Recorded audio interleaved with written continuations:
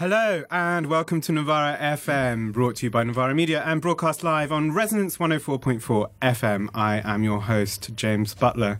It has been a week of scandal here in the UK where the Conservative Party's racism and its border policy seems now to be in a situation of reaping the whirlwind, or so we might hope. So we'll be thinking about Windrush, migration, policy and the state today, picking up perhaps more concretely and in policy and historical terms some of the questions we raised last week when I was talking to the brilliant Leah Upi. And you can check that out on the Novara Media website. A really great conversation. I recommend it to you. In the studio today, it is a family affair, as I am joined by my Novara Media co-editors, the brilliant Ash Sarkar and Dr. Doom himself, Aaron Bastani. Hello. Hey. Wagwan, James.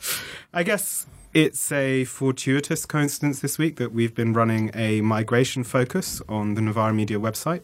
So head on over to novaramedia.com and check out the work there. And let me just praise Charlotte England, Claire Heimer and Dalia Gabriel, three of our Novara editors who have been instrumental in setting that up and seeing it through. And let me just signpost at the top of the show two fun things. We're in the Financial Times, of all places, this weekend, as part of a rather nice story about the young, new left. Some of us younger than others. So check that out. Of course, our birthday party is coming up on May the 11th with some brilliant DJs and a few of us talking about Utopia now. You can get your tickets for that at buytickets.at/Novara Media. I hope to see many of you there. I am told that the dress code is Theodore Adorn Ho, just like Adorno in his skimpy bathing suit. I'm also Burgoyne without borders.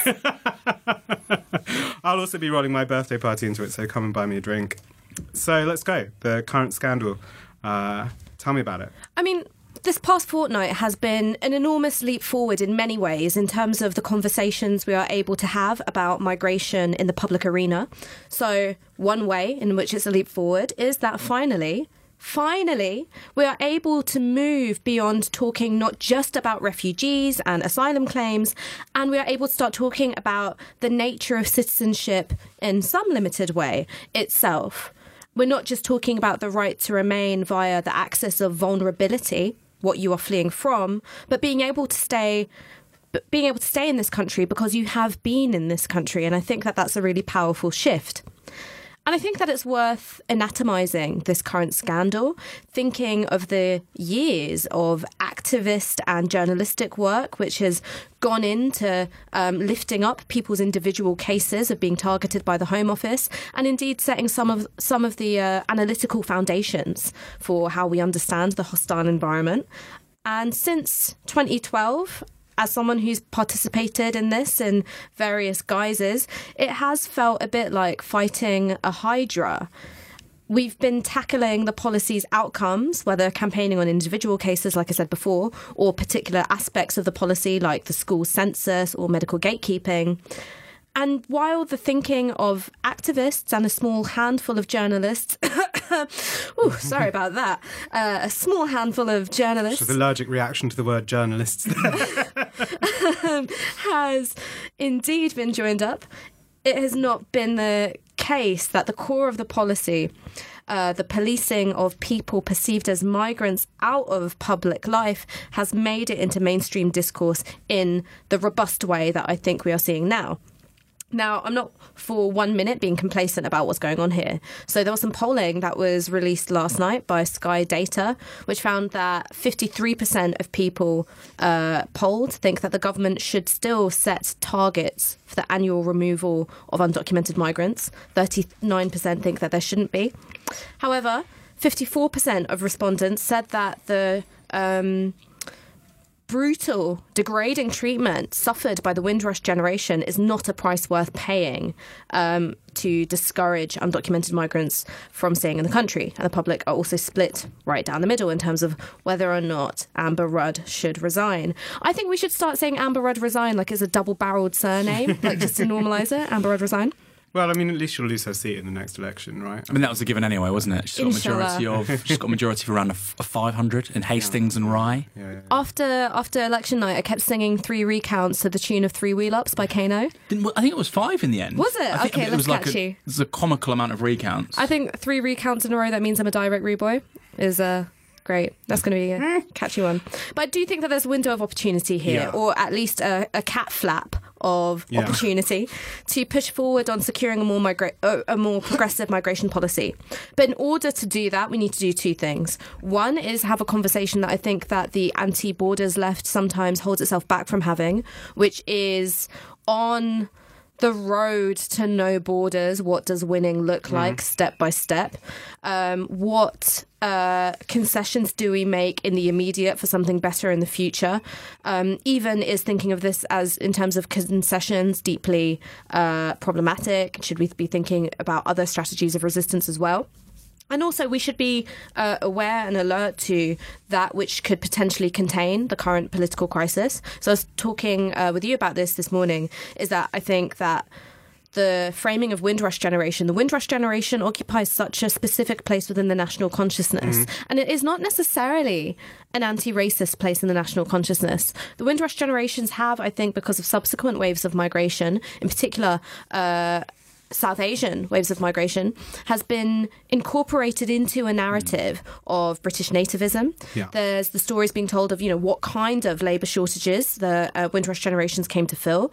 Lots of people came over here to be doctors or engineers and, high status, well-paid jobs. But we talk about bus drivers and we talk about, nurses, like people quite low down. So there's this kind of, I think, very hierarchical, class stratified way in which we understand it, which is not necessarily accurate.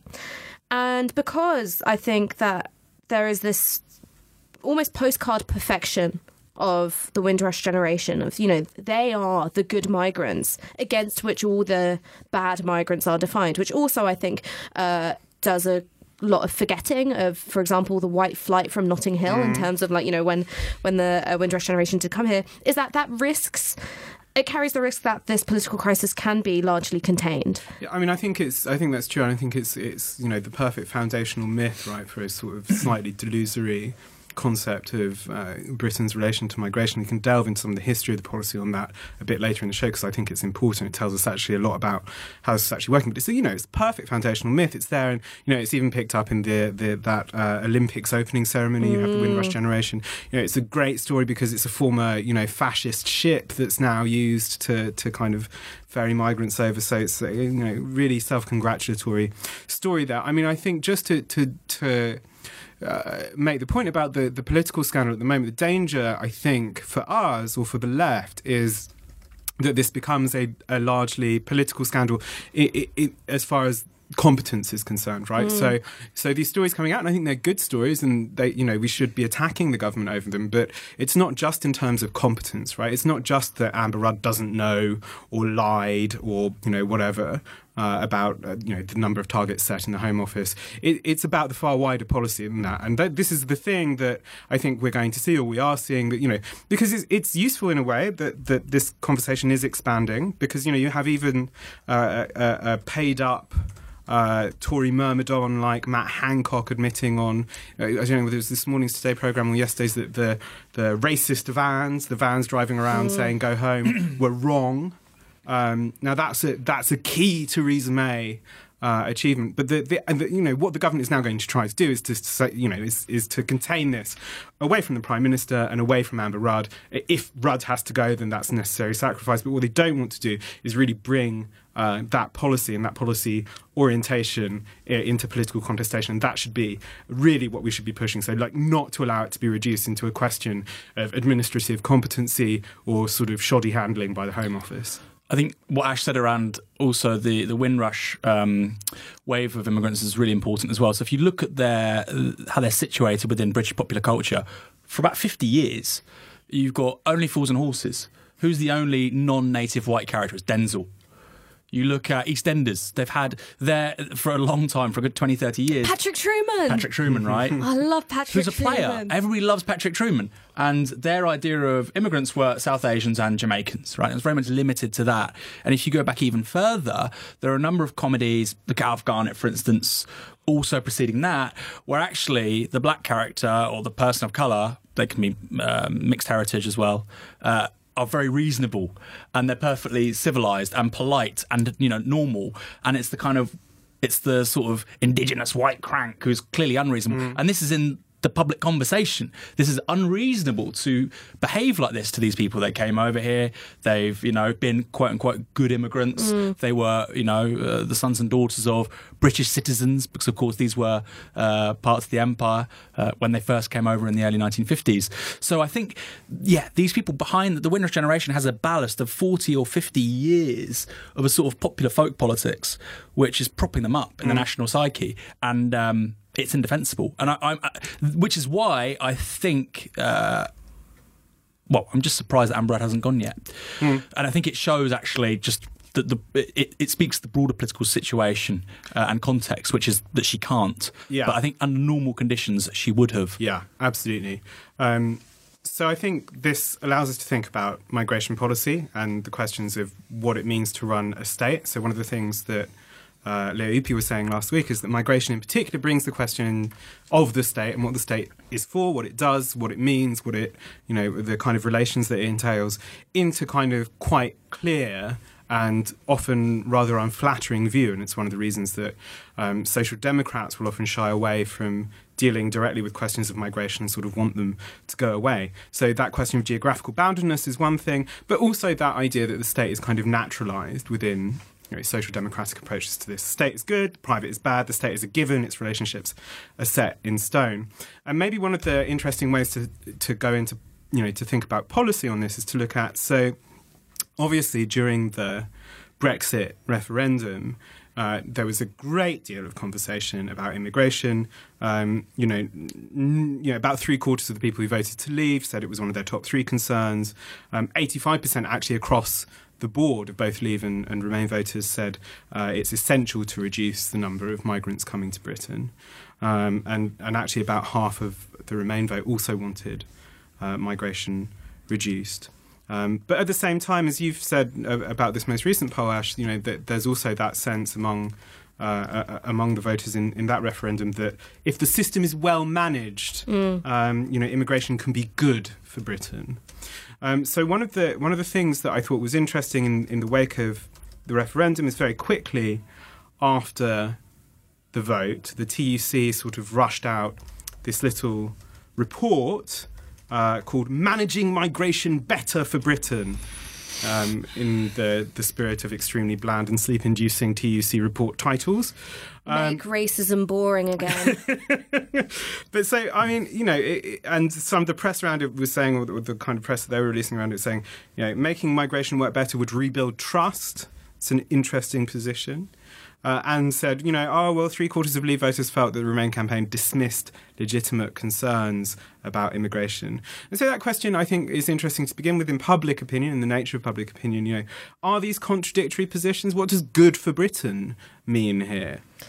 I mean, this is why I think it's so instructive to return to the 1950s and 60s and immigration discourses, because, there are bits of policy, bits of oratory, which set down themes and we've really not moved beyond them very much. And so, of course, here I'm talking about Enoch Powell and Rivers of Blood.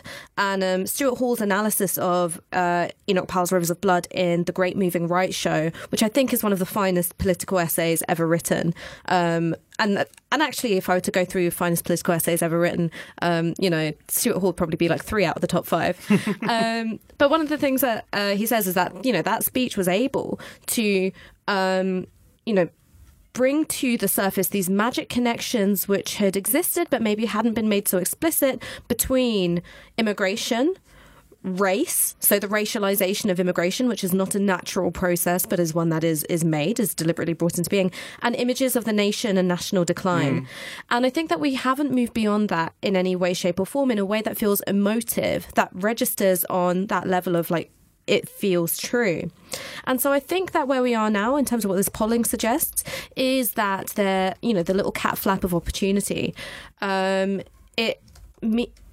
it necessitates that we find a framing for immigration policy, which is normally seen as the business of technocrats. And I think that that's why there is a perception of elitist interests when it comes to kind of loosening border controls, is that's seen as a very elitist thing to do, is trying to exploit some of that volatility and the lack of joined up thinking there in order to decouple some of these assumptions. And I think that you do that by crafting policy which feels simple, intuitive in some way, and can be uttered in many voices. And so I think one of them, in relation to, say, migration depresses wages, right? So that's one of the things in which people talk about when they're trying to de-racialize migration discourse and also at the same time saying it's bad for Britain, is that migration on the whole doesn't depress wages. Where it does, it's highly localized and it's limited to the lower end. But I was talking to someone the other day who was saying, well, that's already a toxic discourse to get drawn into, because then you start becoming one of those Romaniacs who says, well, it's at the bottom end, so it doesn't matter. So even then, that's not a terrain that you can necessarily win on. And then I was thinking this over subsequently, and I was like, well, is this not a way that we can lean into where it suits us to agitate for something more progressive? So when we go, okay, migration on the whole doesn't depress wages, where it does, it's because of, bosses, So why don't we get rid of forcing people whose cases are being processed into the grey or the illicit economy by just giving them the right to work, supporting them to access work and other forms of services? Because I think that is a discourse around the state which suits people from the right wing through to social democrats. It doesn't really suit, the anarchist left so much. But, this idea around kind of bringing into the light of a previously hyper-exploitable class of workers, I think works in lots of ways. That would be one suggestion of a policy framing and the voice you utter it in. I mean, I think the issue of wages, let's say the jury's not out. I agree word for word with what Ash has said. People may dispute that one way or the other. But let's just say the jury's out on that.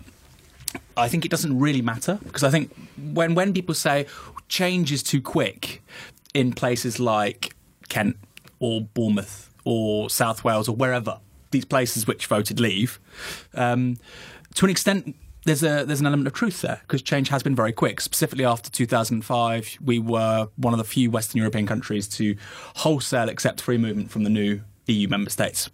France wasn't. I think it was Britain, Germany, Sweden, the Netherlands.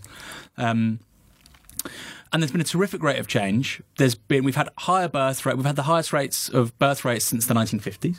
The population has increased as a consequence of both migration and just higher birth rates generally. There are more black and brown people. This will be a minority-majority country by the 2060s, 2070s, which is to say white people will be a minority. So my reservation is, and I've done this as much as anybody else, which is to say, hey, white people are going to be a minority. Get used to it. Ha, lol. But we also have to understand that that's actually a seismic shift. That's a seismic shift in the psychology of people who think of themselves, they are historically privileged, and they're about to lose that privilege. I don't think that being majority-minority means they lose that privilege, though. No, but the threat of losing that privilege, okay, right? And we have to create a society or a vision of the good society which actually embraces what that looks like. We can't just think this in and of itself is a good thing. As you've said many times before, you can have minority-majority countries like apartheid South Africa. Doesn't mean anything. You can still have stupendous and racialised income inequality. So I think that's something we really have to think about. But we do have to accept that Britain has just been transformed in the last 15 years, and it's really outside of London and that I'm talking about this. If you look at we can literally forget the wages. Let's talk about the cultural argument. If you go to many places, let's go to Bournemouth. You go to a car wash, you'll have curds at your car wash. I love it. It's great. These are brilliant. I can now get a good haircut in Bournemouth. I can get a good cup of coffee. These are my people, right? These are quasi Persian speakers, Kurds. But that means for 50s Ash is laughing. Well, they celebrate Nowruz. We're kind of family, which is Persian New Year. But for people who are in their 50s, 60s, 70s, that is really a real radical change. And so what we need to offer them, I'm not saying it's good or bad, it's neutral for me. I'm trying to solve the problem is, you need to then, in that context, say, what does the good society look like? What does the socialist offer look like within that context? And I suppose as an addendum to that, what's the migration policy? Because the TUC thing about, hey, how do we do this? If it is a majority country by 2060, that's an irrelevant question. Well, so let me throw out some of the top line policies that the TUC suggested in this report just after Brexit. So one, migration impact fund. That ship has sailed. Yeah, right. But, I mean, and I suppose one of the dangerous aspects of that is to suggest that so what it says is, local people should have a say over the funding of local services like schools, hospitals, GP surgeries, should pay for the extra housing needs of a growing population. All of that is true. I don't see why it has to be hooked to migration. Thing. That's a really strange way of approaching that policy. And then it goes on to say all the things you would expect from the TUC, so living wage, equal pay, abolition of posted workers directive, end the loopholes, beef up enforcement, stuff like that. So all those kind of... Which should all be done, right? Which should all be done. Right. These are all kind of bog standard trade union policies. It's often applied as a kind of panacea.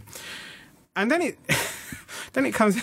The TUC is also advocating a bigger border force, with a remit to prevent trafficking and exploitation, to take the strain of enforcing migration laws of employers, landlords, education and health professionals. So this is to say, beef up the border force because the hostile environment is bad, because it troubles people at their workplaces, no question about that. But this is really this I think is a really interesting weak point, right? That just, and it's often the kind of trade union approach to things, which is beef up more funding, more employment, and more state. And actually the politics of it don't come into question, right? And fair enough, that's the TUC's remit. We're here, however, to say, the politics of this are not that great. So, a slightly more woke border force, human trafficking is bad, for instance. I don't think anyone can disagree with that. But what worries me about it is that it's the kind of out of sight, out of mind solution, which allows it to cease being a political issue and is a way of just moving it out of the conversation entirely. Now, it does pick up one of the things that we have seen over the course of the past couple of weeks, which is that people genuinely don't like the hostile environment policy. They don't think that teachers should be enforcing borders. They don't think that GPs should be enforcing the border when they're consulting with patients. They do not like that. That is pretty clear that this actually now offends people. But it doesn't seem to me that the political conversation is quite there yet to say that actually the solution to this is not just amping up the border guard. And it is because I think, in terms of that core thing about, the right to be not from here, but to exist in this place, which is the most simple way that I can think of putting it down. I don't think that we've addressed outside of, and I hold my hands up and say that the radical left is part of this as well, outside of, I think, very, liberal, and I use that word in a derogatory way, liberal and a moralising fashion. We've not thought of a more robust political argument for that in a way that really proposes how that this can be an enriching force.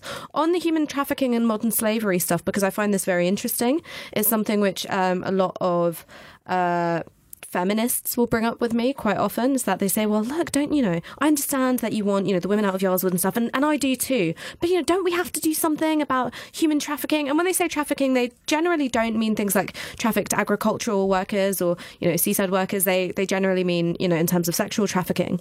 And the thing that I respond with to that is well, hang on, if you look at the kind of gatekeeping that has occurred at, was it the Haven Sexual Assault Centre for, victims of sexual assault, you've had the case of a woman who had been terribly abused and then being kind of, shopped to immigration enforcement off the back of it. Police arrested her, actually, and took her to the station. Is that is a much more corrosive force than anything that occurs at the border. And people think of the border as this thing which is, tracing the outlines of, the badonkadonk of Britain, that's what they think a border is. It's a hideous image for you. Do you know? But that's East Anglia. Yeah. I've been to East Anglia. So that's what they think of. They don't think about internal borders, which police people's movement. And I think that that's a failure of political imagination. And again, just to kind of think about trafficking is robbing people of a home, right? How you traffic people is that you make their existence in a place conditional, and them taking part in a certain kind of exploitative labour. In this case, say sex work. And so the only way that you can deal with that is nothing to do with the external border at all, and it's everything to do with how you manage things internally. And when you think about it in that way, it's actually got nothing to do with migration either. It's got nothing to do with the policing of migration, and everything to do with the conditions of vulnerable people and what working conditions that they are forced into. Yeah, absolutely. So I want to move to talk a bit about the history of policy in the UK, the history of the UK's relationship to migrants and migrant labour in particular. But just before we go into that, I mean, I think it's true, and I think one of the things that we've been talking about is that there does seem to be this moment of opportunity in politics in Britain at the moment to really push, to really build on the public mood about this stuff. And, you know, it's often very frustrating for campaigners when something, it seems after years of work, gets picked up and suddenly is in the press and suddenly people are outraged about it, and you think, you know, why didn't you notice before? I think that's a dangerous political mood. I think you have to engage with things as they happen politically, and really now start to push for, because I think the Labour Party certainly can be pushed in a better direction on this stuff. And I think actually quite a large part of the British population can be as well. It's important not to overestimate it. These things come and go, but I think there's a real opportunity here. There was this great video that Ash did immediately after Brexit when you were in, was it in Newham? Barking. And there was this older woman, and I mean, she was racist, right? This older white lady. And she was like, I love Jeremy Corbyn, I'm going to vote for Jeremy Corbyn, he's brilliant. Like, and she was basically talking about certain socialist policies or whatever. And then she's like, but I want all the immigrants out. And Ash was like, well, maybe you can recount it better than I can. But this was like a paradigmatic example to me of the contradictions. It was a family sitting outside a cafe, and they'd sort of started by saying all these refugees coming over drowning themselves, you know, why don't they just stay and fight? They should just stay and fight. And I was just like, well, you first, okay? They should just stay and fight. We shouldn't have, you know, why do we have to take them in? And then there was the shift where on the one hand was an older gentleman talking about how he was waiting for medical treatment for something, like, and people were really suffering. Like, you know, it was not just like, oh, you're racist, so that's it. It's like, no, you're racist and you're really suffering. And then the woman who was on the opposite side of the table said, you know, I like Jeremy Corbyn, he's a man of the people, he cares about the poor. And I was like, but he's got a different view from you on refugees. And she was like, well, you don't agree on everything, and that's fine. It was very reasonable, I thought, actually. It was a very reasonable response. I mean, I came away just being like, what just happened? And I think this is one of the things that's really interesting, is that people who are political always overestimate or underestimate the you know, ability of the public and people and voters and the electorate to make those kind of trade-offs within their own thinking. The idea that there are kind of these series of monolithic political views. Yeah. Politics is much, much messier than that in the real world. But on the other hand, and this is just a word of warning, and I guess like this is why I'm so interested in thinking about what drives people's politics beyond the pleasure principle, right? So beyond like your rational self-interest, outing myself as a closet Freudian. Freud was actually good. So beyond the pleasure principle of like things that benefit you directly is that there are also really powerful forces like nostalgia or indeed sometimes masochism. So there was a study done by YouGov in 2016, and it was how much would you be willing to reduce your own personal income by in order to reduce EU migration. And the majority of people said reduce my income by nothing, immigration stays the same. But then the next most sizable chunk was reduce my income by 5% to see net migration fall to zero. And so there is like a hard rump, I think, of, you know, almost self-punishing masochists in this country in relation to race and immigration. And I think what's important is to isolate them from everyone else and just say, do you want this person speaking for you on race and immigration? I mean, I don't doubt that there are people like that, but I think the issue with that kind of data is that there's no baseline experience for your wages going down because in exchange immigration goes down. You haven't actually experienced previously either scenario. So any statistics with that sort of a historic baseline, I think it's kind of, I agree those people exist, but I think, because I remember seeing the numbers for that, I was like, wow, this is phenomenal. And it's become something of a meme with, again, the Romaniacs, where they say, first time in British history, people have voted to make themselves poorer because they're racist and xenophobic. They exist, and you're right, it's a rump. But I think, we also have to understand that a lot of those people responding. I mean, there was actually a very good piece, was it Runciman in the LRB about this, where he said, I think it was. I look at James is like LRB. Yes. I don't always make it to the end. I'm not a big fan of David Runciman. I think he's got a lot wrong recently in British politics. But there was a good piece, I think it was by him, and he said that people voted to leave because they didn't actually think that leaving A would happen, or it wouldn't matter because they trust the technocratic elite so much that fundamentally nothing will change anyway. So and that is an outgrowth of capitalist realism. Nothing will really change anyway, and I question the seriousness of a respondent's that kind of question.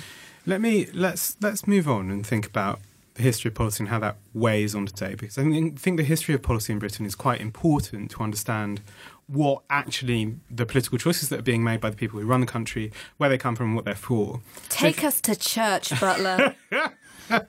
So listen, you look at the history of the legal form of controls of immigration in this country, and you see really, really clearly just how deeply imbricated they are with the relationship with the British Empire and with the Commonwealth, but also like domestic, economic and security concerns, popular panic, hostility, and especially war. So the two world wars are really, really important in changing policy, but we need to go back just a little bit before that and think about the 1905 Aliens Act, which is kind of the prehistory to this stuff. So one of the things it was in response to was a perception of kind of overcrowding in East London, kind of influx of Eastern Europeans, especially Eastern European Jews. So there's a real popular panic, popular anti-Semitism in there. And Britain, in the run-up to this, had been this kind of burgeoning, smoke-filled, ironclad industrial power that just loved eating up all the kind of migrant labour force it could and then just throwing them off again. It's a very standard kind of rapid industrialisation thing. Also had a reputation as kind of liberal provider of political asylum. So you have, go back to the 19th century, you have Marx here, you have Karl Marx here, but you have many other kind of emigres right the way up until the beginning of the 20th century, lots of anarchists in turn-of-the-century London. And often actually quite closely linked to immigrant Jewish communities. Big, strong immigrant Jewish anarchist community. So you have that kind of free approach to migration with the idea of free trade, British capitalism kind of expanding worldwide. And as you see a kind of slump, or the kind of slump at the sort of end of the Victorian period, you have the kind of 1889 strike wave. You've got kind of the first inklings of a sort of anti-immigrant organisations, the British Brothers League, very important at the time, quite right-wing. First kind of mobilisation of real working class support for anti-migration policies. 1892, TUC calls for total halt on migration. You have a really interesting, Ben Tillett, who is the Dockers leader, again around at the time of that strike wave, saying to migrant workers, this is quite a famous line, "Yes, you are our brothers and we will do our duty by you," kind of trade union consciousness, "but we wish you had not come." And that sense often recurs through the history of migration policy. So the Aliens Act, basically is an easy target for kind of popular hostility, popular anxiety about migration, but also very explicitly kind of anti-Semitic, really, in the way it's talked about in Parliament. So it's also aimed at kind of working class migrants, right? So it's aimed at people without visible means of support. So if you're upper class, it's actually migration still quite easy. 1914, Alien Restrictions Act, this brought on by the war. So you've got Austrians and Germans repatriated, non-British nationals interned. Other than, white Russians who were fleeing the Russian Revolution, they were very welcome. But very few others were able to gain entry to Britain during World War One. You have, during this period, you get the first really clear definition of British nationality in law, like lots of strict guidelines for the police, etc. Interwar's economic slump, not much migration, no point in coming here. Terrible treatment of Jewish refugees during the Second World War. A really tiny minority granted entry, lots more kind of deported. You had MPs complaining about Jews scurrying, very loaded anti-Semitic term. This is the thing with the what's the kinder transport. Yeah. So you have tens of thousands of young Jewish children given political refuge in Britain, and this is obviously a totem for progressive elites in this country to say how wonderful Britain is. Well, yes, but that was good, but many of their parents died in Dachau and in Auschwitz. What about them? Such a strange statue, the one in Liverpool Street Station. And I always think about that because I had sort of had that very rose-tinted view of the kinder transport. And so I remember talking with a friend of mine who's Jewish about the statue when we were walking past. This was years ago, years and years ago.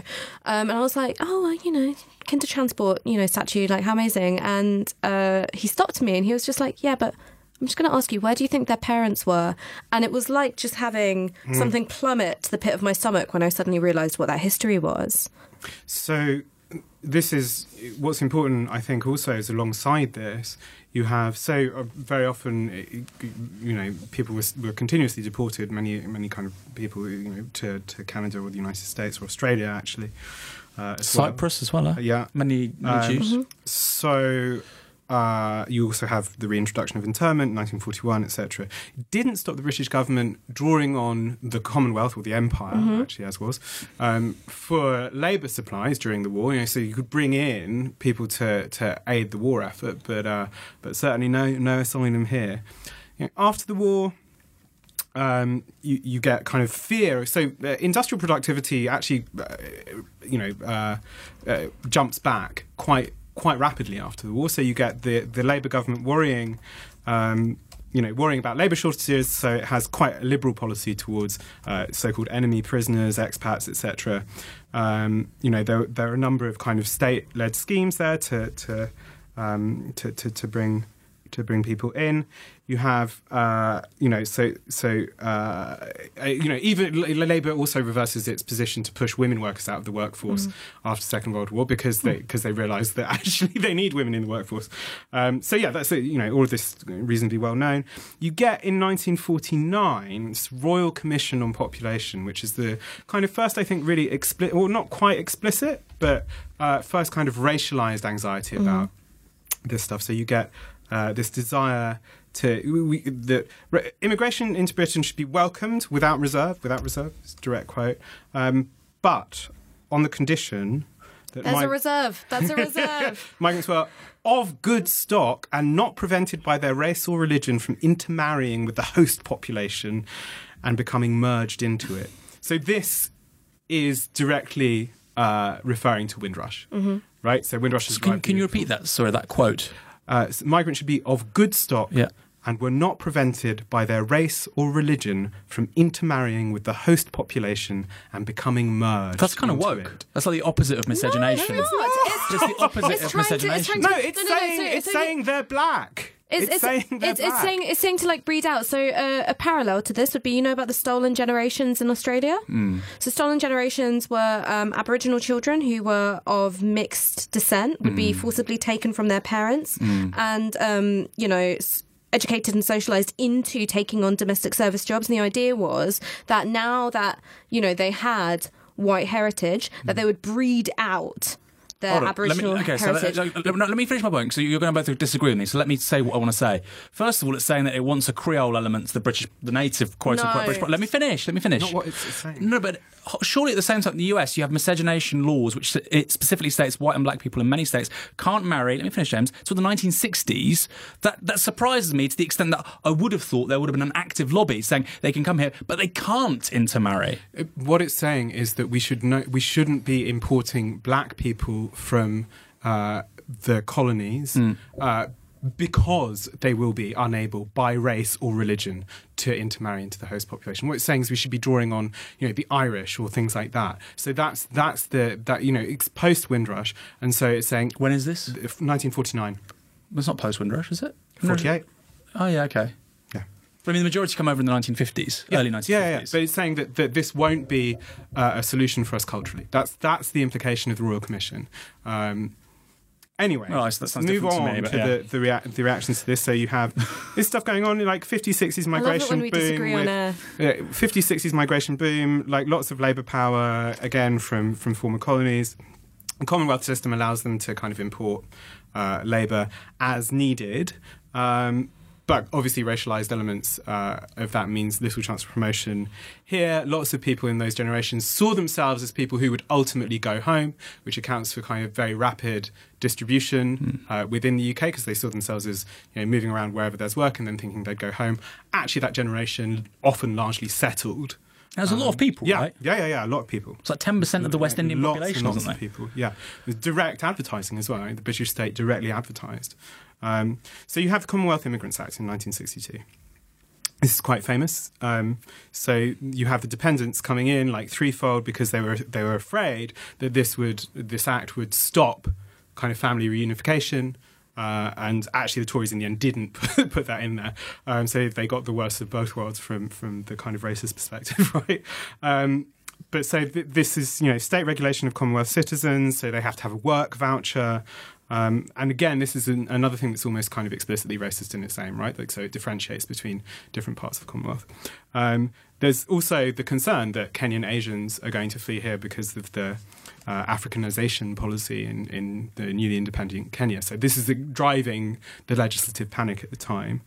And 71, you get the Tories bringing in kind of patriality, right? So you have to have kind of an ethnic tie to the UK. So that's really, really important to them. And the Tory backbenchers are some of the, and this is a recurrent theme in UK migration policy, right? The Tory backbenchers are very, very powerful. However, the Labour Party does not escape unscathed or cover itself in glory in this period, right? So in the 50s, the Labour Party has a reasonably good position, right? Like migration controls, bad. But it kept it quiet, right? Like that kind of studied silence that often characterises Labour's relationship to migration, right, is just to like not say anything about it and hope it goes away. So like the 1959 election, like there's very little that they say about it. And then you have kind of the right of the party sort of tap dancing out its racism in the election, but like nothing coming centrally. But even like by 1962, when that bill is coming in, Dennis Healey can say to Commonwealth lobbying organisations that Labour will repeal that act. But by the end of that year, you've got Harold Wilson in Parliament saying Labour is not contesting the need for these migration controls, and that Britain, you've got other Labour MPs, Wilson didn't say it, but he said, we can't be the welfare state for the whole of the Commonwealth. And this ties into what the Labour anxiety, and what is an anxiety that I think is often shared around kind of social democratic left in Europe. Again, you see it at the moment in Sweden, in Denmark, this worry about the fragility of the welfare state. By 1964, the Labour Party is really, really willing to go hard on immigration controls. So you've got lots of Labour candidates in that election really, really pushing it. I think there's quite famously a Labour candidate in Wandsworth Central, as was, saying, large-scale immigration occurs under Tory governments. The Tory Immigration Act doesn't control it, etc., etc. So that's, some of the candidates you've got there pushing. There's also weirdly an element of truth to that. So I was reading a book. I didn't buy the book. I was, when you're like tucked in a corner in Judd Books and you're just like, right, I'm not going to buy this, but I'm going to get everything I can out of it. And it was a book that was published in the early 70s. And I can't remember its title, but it was basically a very, very techie book about immigration policy from 1962 onwards. So it's, looking at quite a tight window. And what it charted was that actually there were always spikes of immigration anticipating or immediately following legislation that would introduce more immigration controls because it was family reunification and stuff like that. So weirdly, and I think this also shows us the danger of stats in a way, and how they, what we think they tell us and then how they're mobilised, and particularly the danger of attacking the Tories on immigration numbers is because, it becomes this kind of self-driving cycle of like, numbers go up, more immigration policy, numbers go up, more immigration policy. And it becomes, I think, a really unproductive arena for, I think, leftists to engage themselves in. Yeah. Can I just respond to that, James? I think maybe you've been... I will very rarely say this on Novara FM. I think you've been slightly inattentive to a particular point in that trajectory, which is that the wave of immigration that comes over, the people that come over with Windrush in 48 and the early 1950s are British citizens, which is to say, as members of the British Empire, they are citizens.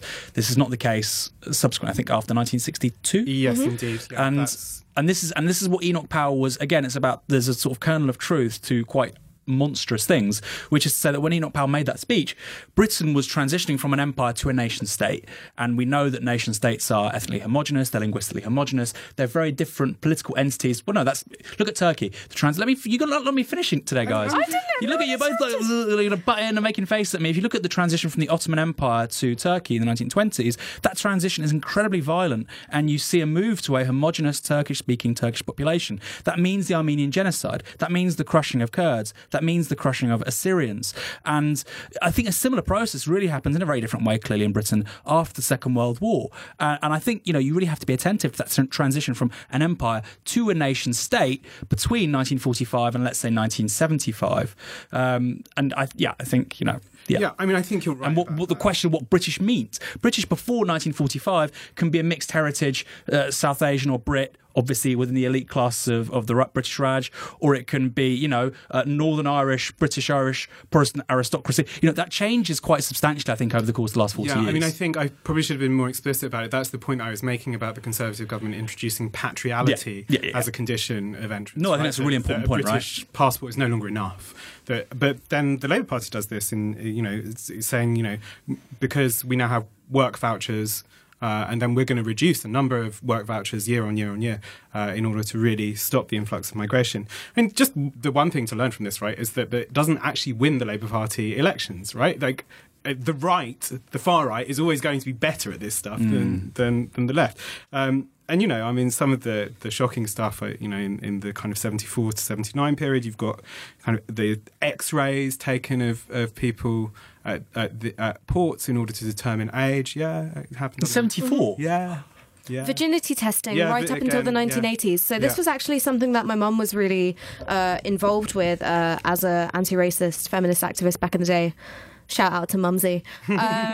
So virginity testing was for South Asian migrants who were coming over for the purposes of family reunification to get married to their partner over here. And it was essentially a form of state-sanctioned sexual assault to determine whether or not a woman was hymenally intact, I guess is how you'd put it. Can we say that? Yeah. That's an Ofcom-friendly way of saying that. And it went on at Heathrow Airport right up until the 1980s. What stopped it? Activists That's stopped amazing. it. Yeah. Activists stopped it. I think the line that encapsulates this and actually encapsulates what you were talking about just now, Aaron, is Bob Mellish, who is a Labour MP, actually, in 1974 saying, people cannot come here just because they have a British passport, full stop.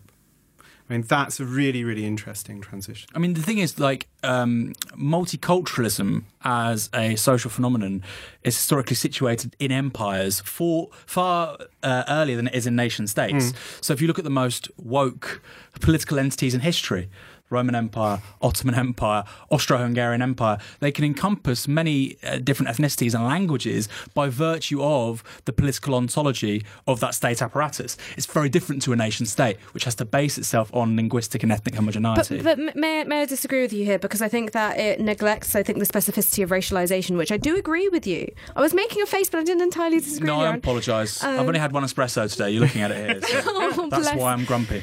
Bless you. It's like working with my big brother sometimes, where I just needle him. But I do disagree, is that I think you can't compare these different empires, because the relation of race to conquest is something which I think is really specific and not something which you find in all empires. So race wasn't important to Ottoman conquest. Religion was important in terms of... That's not true. I mean, the whole civil service was white Eastern European. No, but it's in race as the technology of governance in which we understand it now is not particularly important.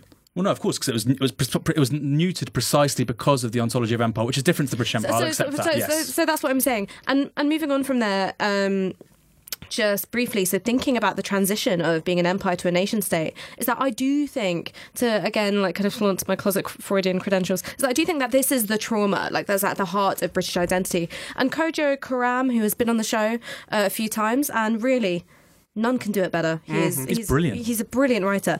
Put it in an essay for Novara Media. I'm not looking for New England. It is often said that Britain had an empire. It would be more true to say that an empire had Britain. Exactly. That's exactly what I want to say, right?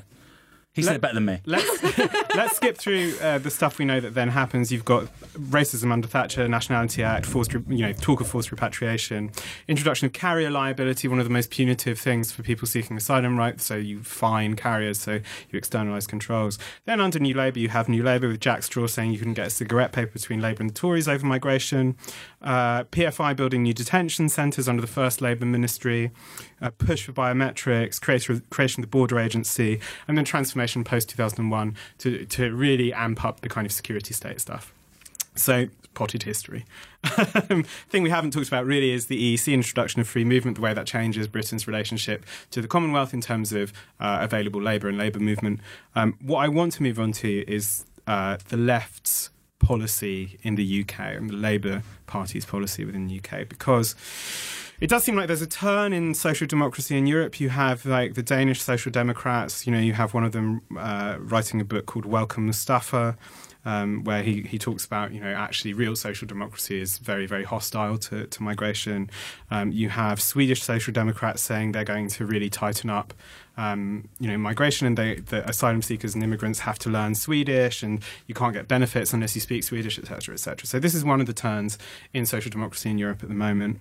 The Labour Party manifesto in the last election didn't have any of that, which is good. It did seem to me to do some of this kind of dodging of the question a bit, and the kind of strategic silence, which I can understand as an electoral calculation, but doesn't seem good enough to me politically.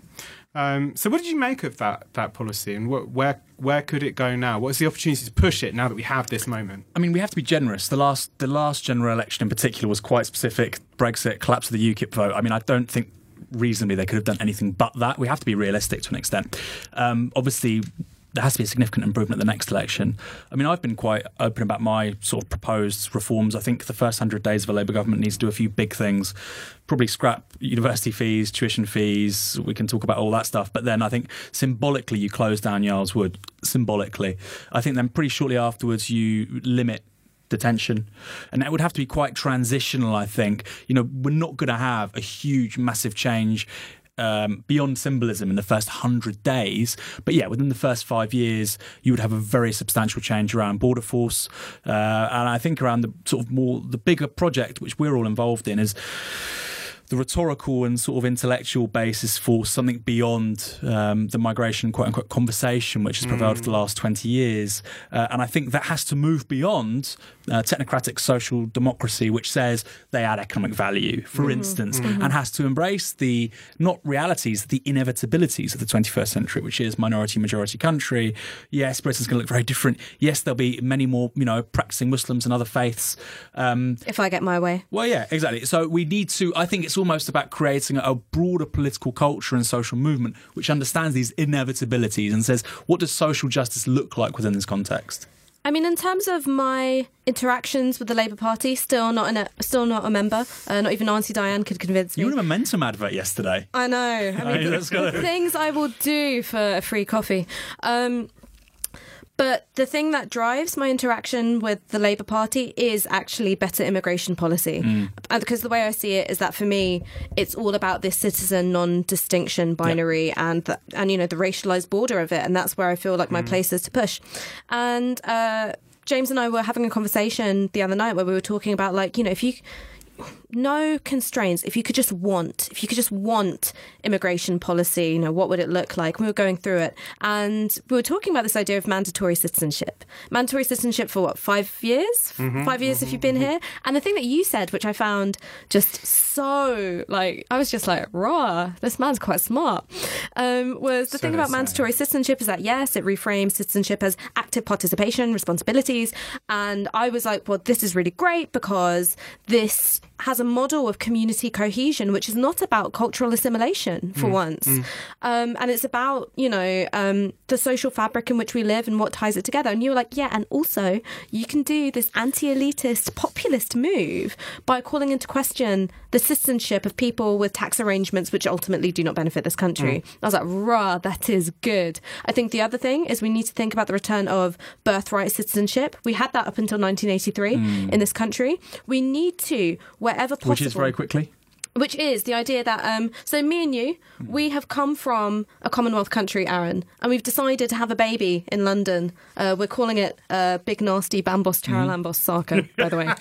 And while you and I are not citizens of Britain, our baby Big Nasty Bambos Charalambos Sarkar is, in fact, a British citizen. Right. And then I think that there should be an opportunity for parents to regularise their status over this period of time, and in particular once the child reaches the age of 18. I mean, it's the Human Rights Act, they probably would have the right to remain anyway, right? Yeah. I think the other thing that we should be looking at is eroding no recourse to public funds as much as possible. And I think that that's something which can be done incrementally. I think when it comes to handling people's claims, that should be done within the community. It shouldn't be done within detention centres. We know it's very expensive. It would be cheaper and more efficient to handle within the community.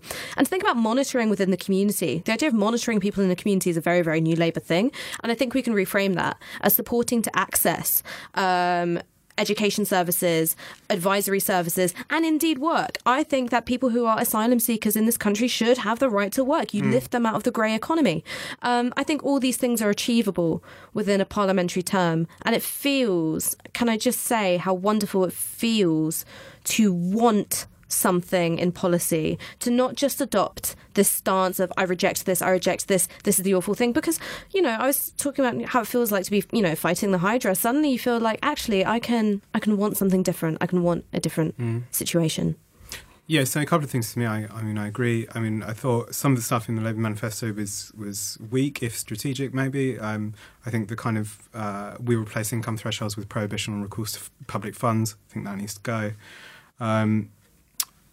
I think, as you were outlining, I think it's important, I think, as just a general part of the political project, to amp up the concept of citizenship, right? Because, the basis for what I was saying to Ash is that, we treat citizenship as if it's just a series of entitlements, right? And that's why we guard it so tightly, right? So you become a citizen, suddenly you can have all this stuff. Right? So this is a kind of consumer relationship to politics.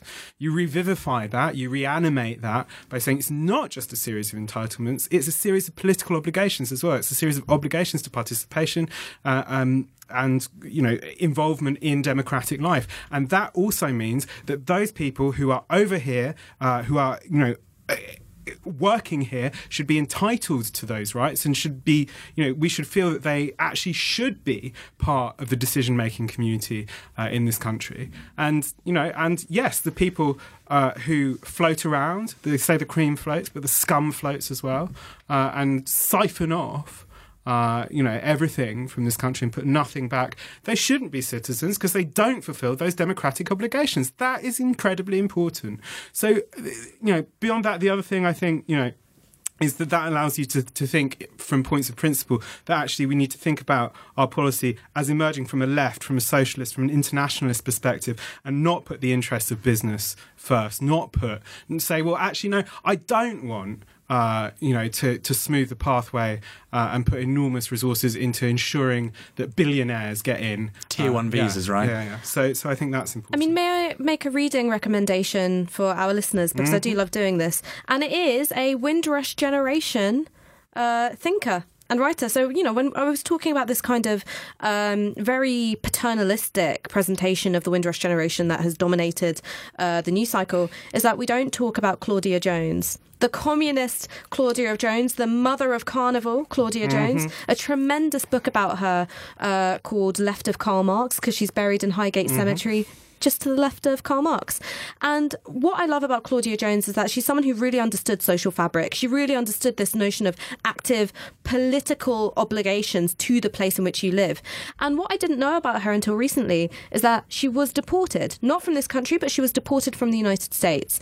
She became tremendously ill while serving a jail sentence. She was denied low-salt food, and then she was subsequently deported.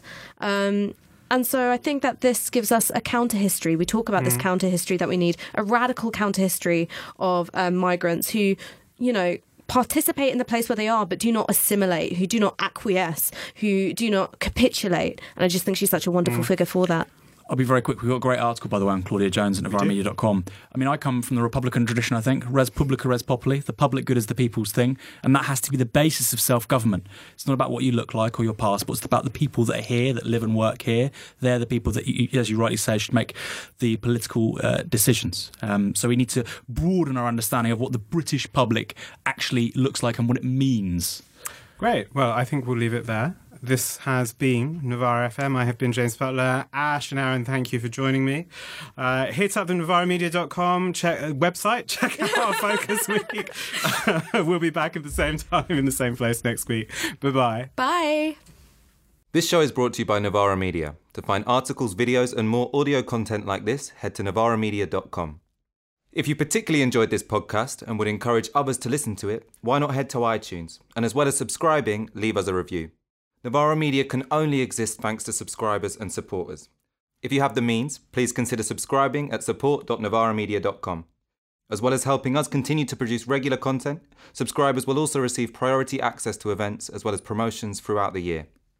For regular updates, follow us on Facebook, Twitter and YouTube. Novara Media. Media for a different politics.